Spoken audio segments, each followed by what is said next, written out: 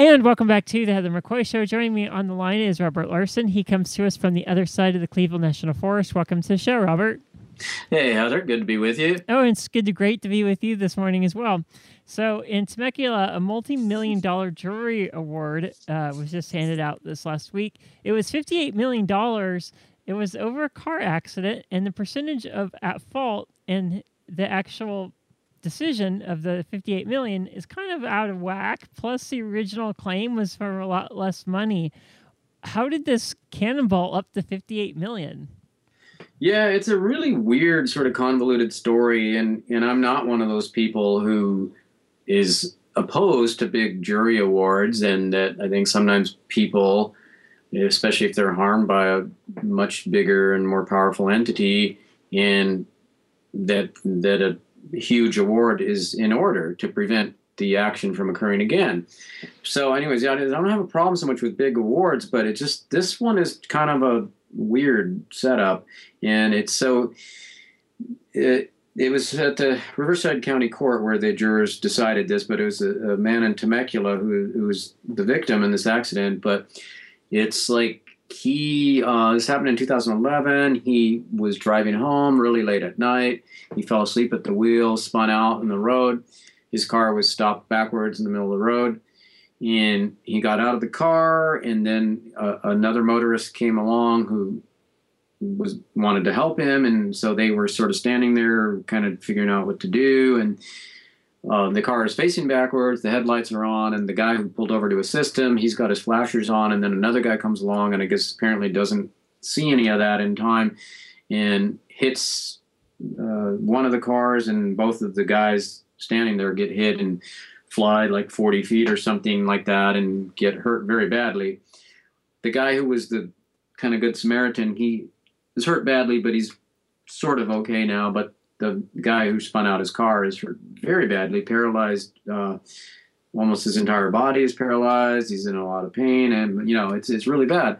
So his family is now having to take care of him, his parents, and he is. They were originally trying to get from the insurance company, I believe, of the person who hit him, just get an award of $15,000 to just be able to buy a van to take their son to his multiple doctor's appointments. And the insurance company, as they so often do, just really, really dragged their feet. And so the family decided to take it to court because it was coming up on a statute of limitations and all this other stuff. So they did, and the jury sided with them and awarded them $58 million.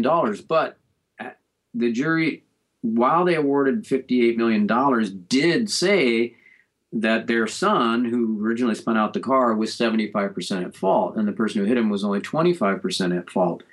So they're saying even if the $58 million stands, they're probably not going to get more than 25% of that. Yeah, but that's still a lot of money. Still a lot of money, and it's still, I feel like the other guy is kind of being victimized here, because I even think 25% is maybe at fault unless he was determined to be driving recklessly or, a drunk or something. But, I mean, you've kind of probably been there before where you see a car spun out in front of you.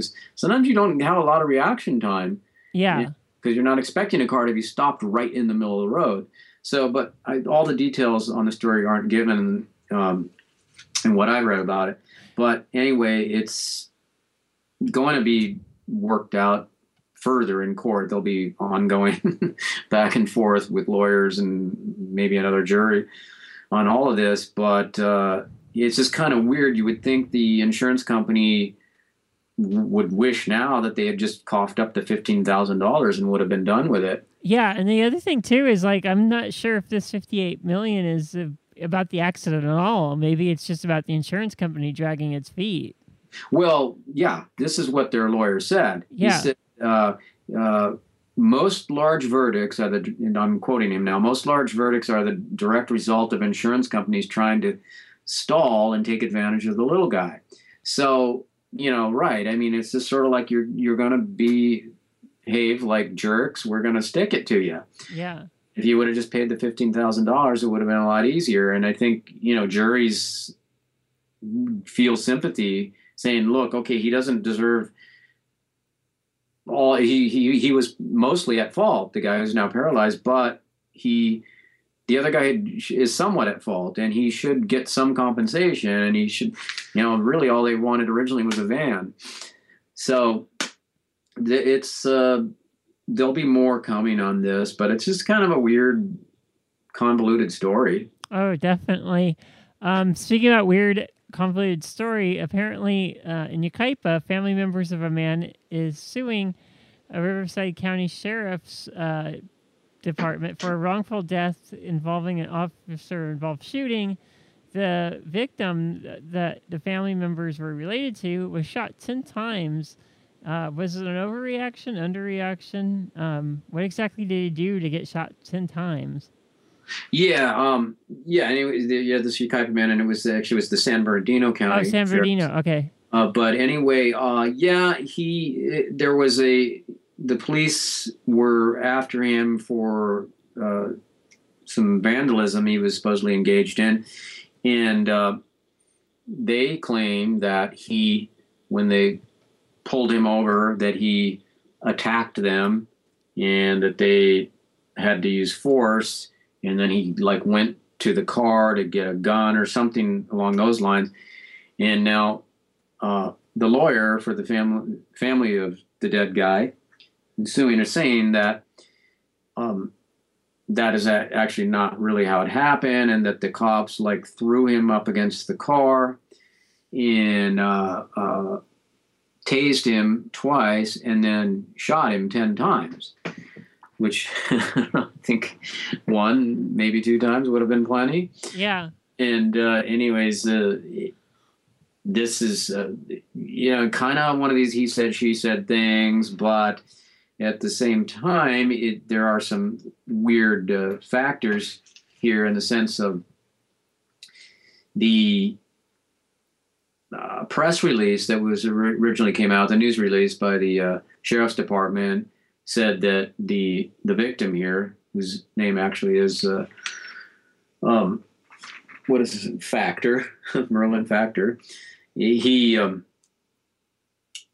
had these felony charges against him, but this wasn't true. And later they admitted, it was just some misdemeanor charges in the past that he'd had.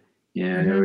Record for misdemeanors, but he'd never been convicted of a felony. So it was sort of like, they were trying to make it seem like he was a much worse, more dangerous criminal, that they needed to react with such excessive force, or what they didn't think was excessive, because he was so dangerous. I can't get over the fact that he was tased and then he was shot. Usually tasing, you're pretty much out for the count.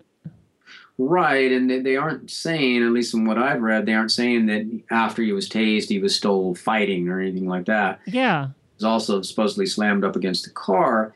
But, okay, so the other thing that's involved in the lawsuit and why they're saying wrongful death is that they are alleging that he was immobile, bleeding profusely, and in critical need of emergency medical care, but medical help was not called in a timely manner. And so, had they immediately called for medical attention, he might still be alive. Yeah.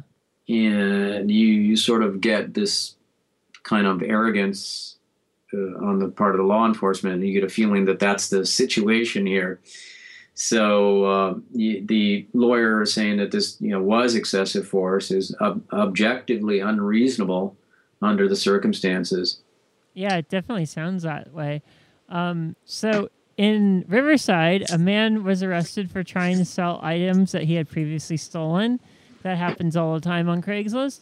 But this time it comes with a caveat. He didn't just sell it to anyone.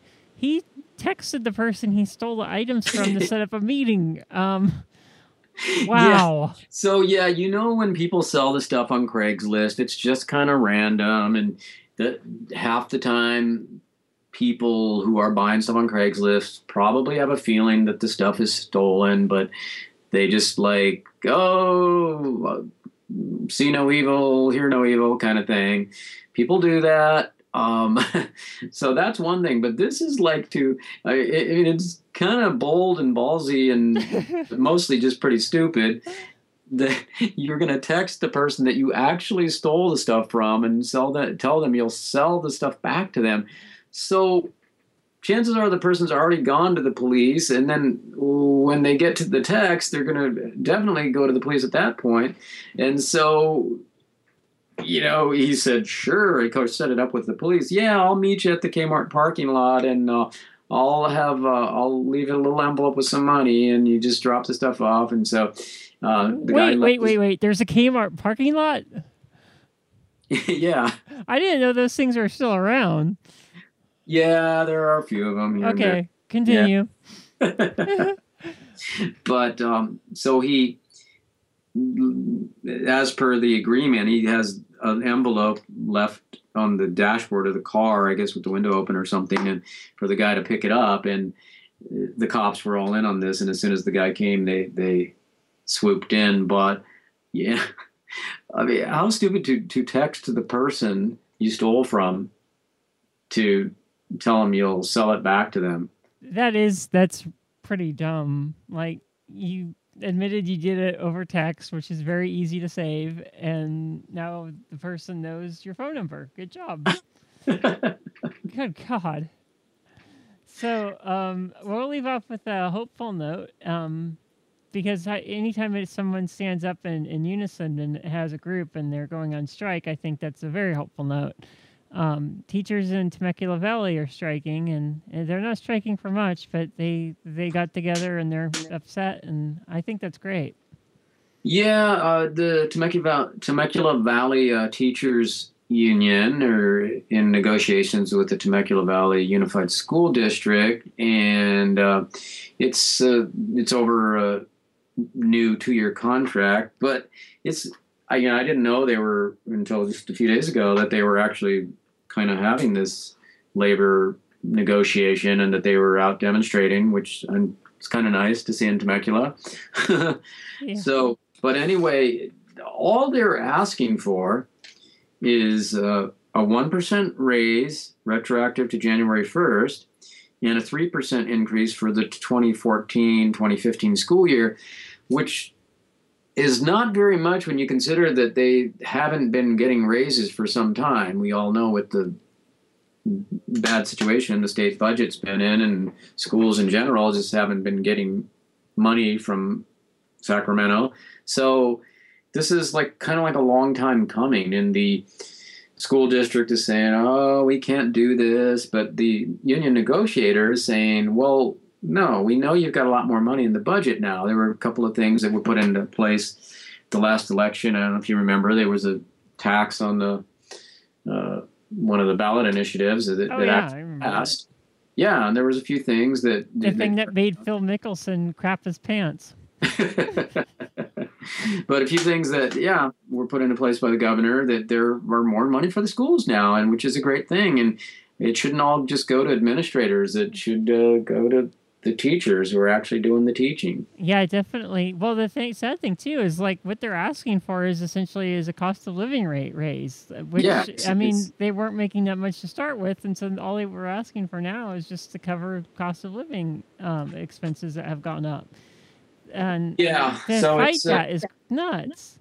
Yeah, so it's they've got a mediator involved now, and I hope they get something. It's not, because as you said, teachers aren't getting paid that much to start with. Yeah, they have a 4-year degree plus some, and then, to handle a kid or to handle kids in the classroom with, 40 or more, and to work the hours they do, I don't think they get quite enough money.